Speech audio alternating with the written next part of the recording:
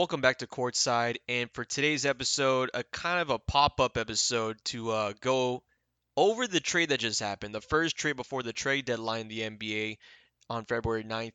The trade was Rui Hachimura from the Washington Wizards. He's being sent right now to the Los Angeles Lakers. So we're actually going to be talking about the first trade before the trade deadline of this season, being that of the Lakers and Wizards getting involved. Funny enough, very they know each other very well when it comes to trade. That's how Westbrook was able to be going to Los Angeles before and sending Kuzma over there. However, we'll go into that.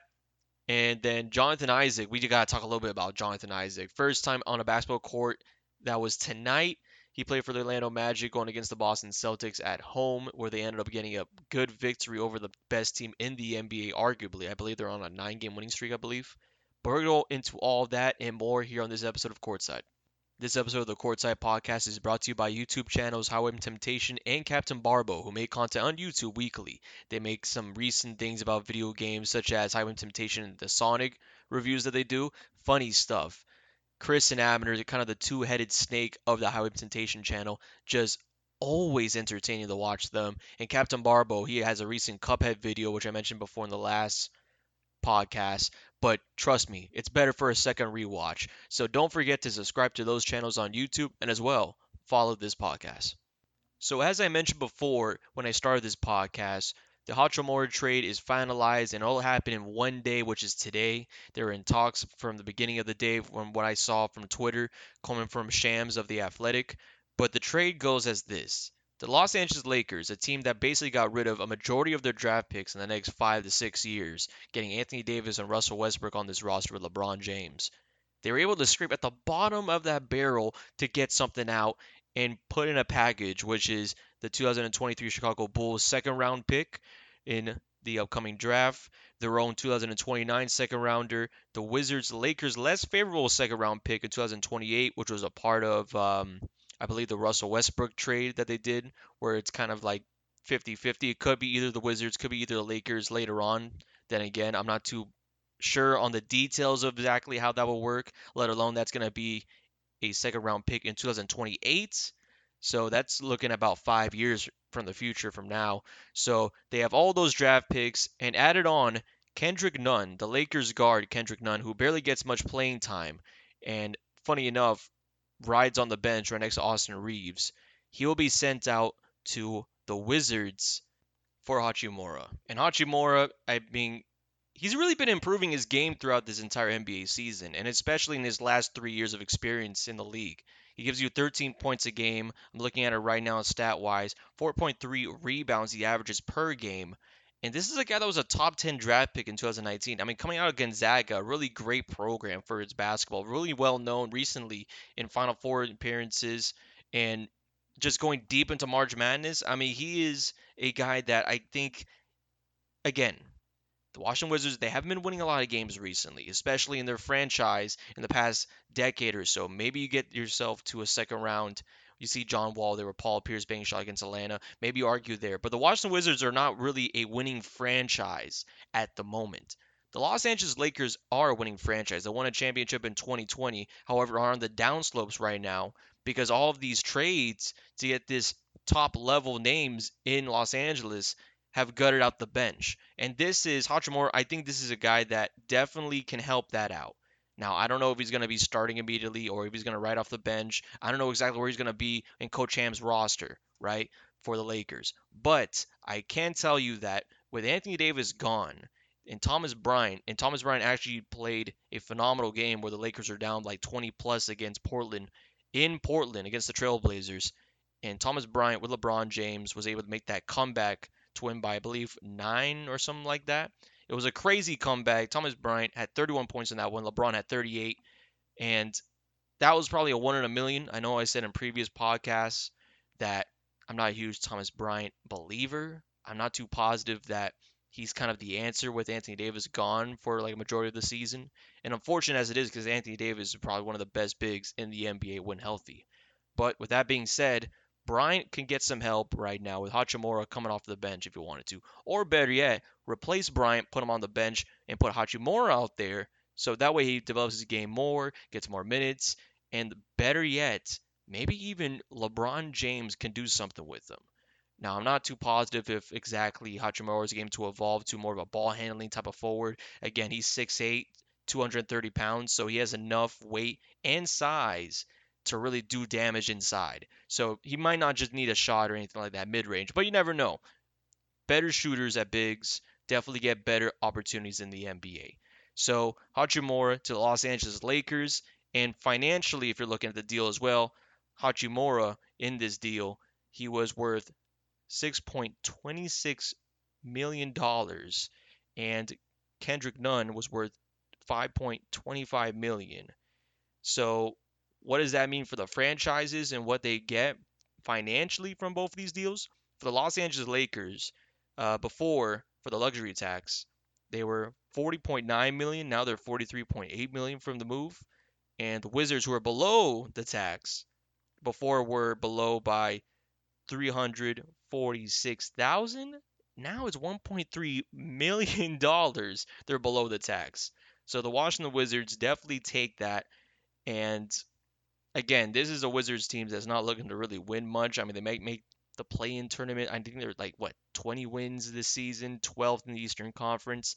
They're not going to get far besides possibly a postseason hopeful, in that being the play-in tournament, where they go in the play-in tournament, lose a game as the ninth seed or 10th seed. That's where I'm really seeing this Washington Wizards team fall out at the end of this year.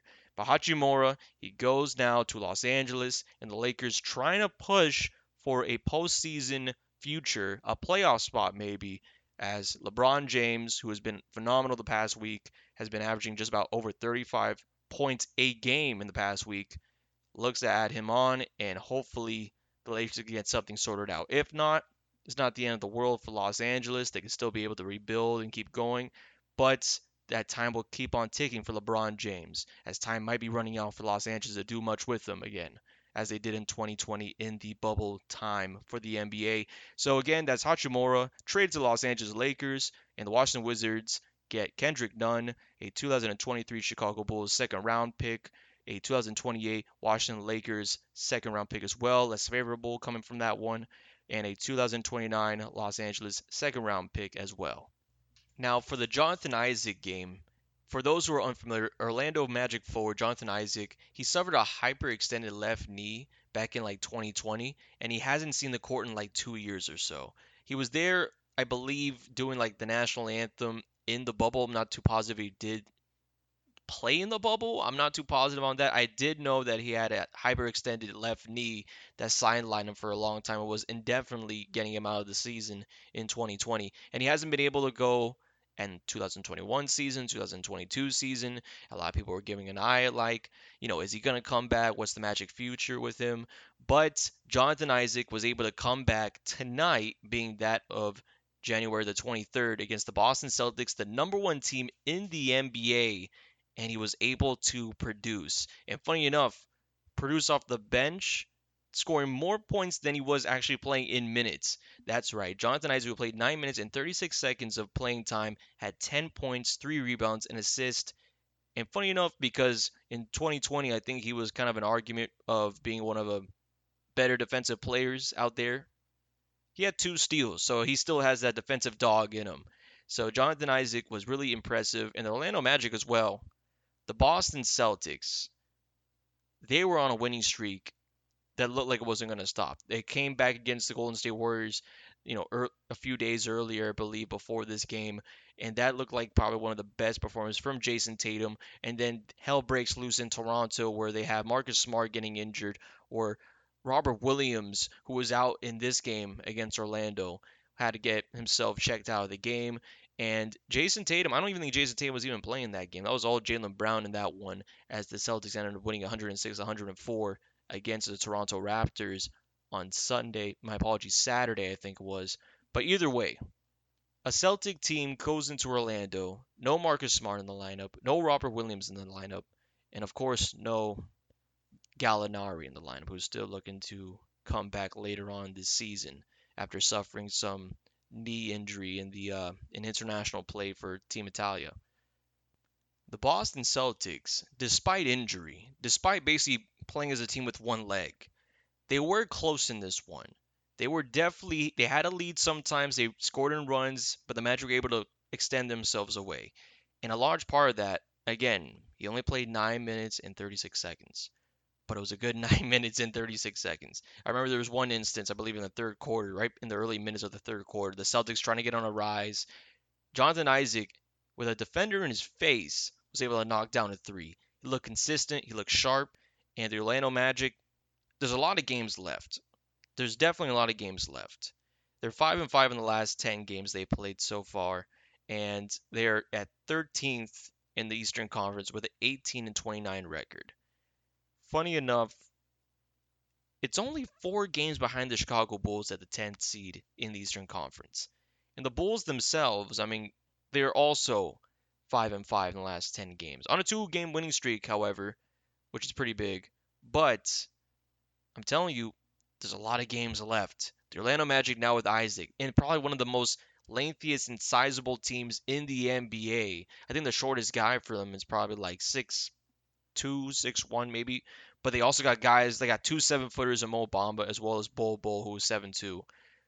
Isaac comes in now, and he's like, I think, what, like 6'10", probably with shoes. And Paulo Banchero, you also got like the Wagner brothers.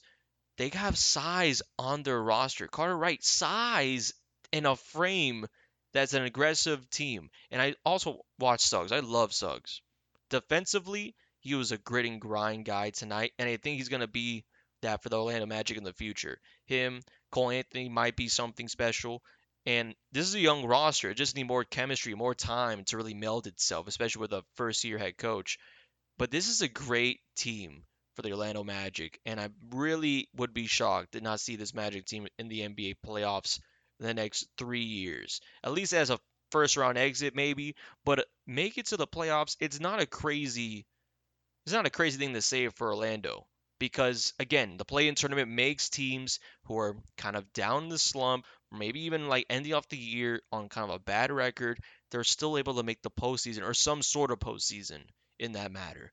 So the Orlando Magic were able to get a win against the Boston Celtics with Jonathan Isaac coming back for the first time playing on an NBA court in 2 years. He actually played, I think, for Lakeland, the G League affiliate for the Orlando Magic. But besides that, gone from the NBA court for 2 years, came back and showed out for the Atlanta Magic to get a victory over the number one team in the NBA, Boston Celtics. Thank you for tuning in once again on the Courtside Podcast. I hope you guys enjoyed this episode. I hope to do more of these episodes in the future.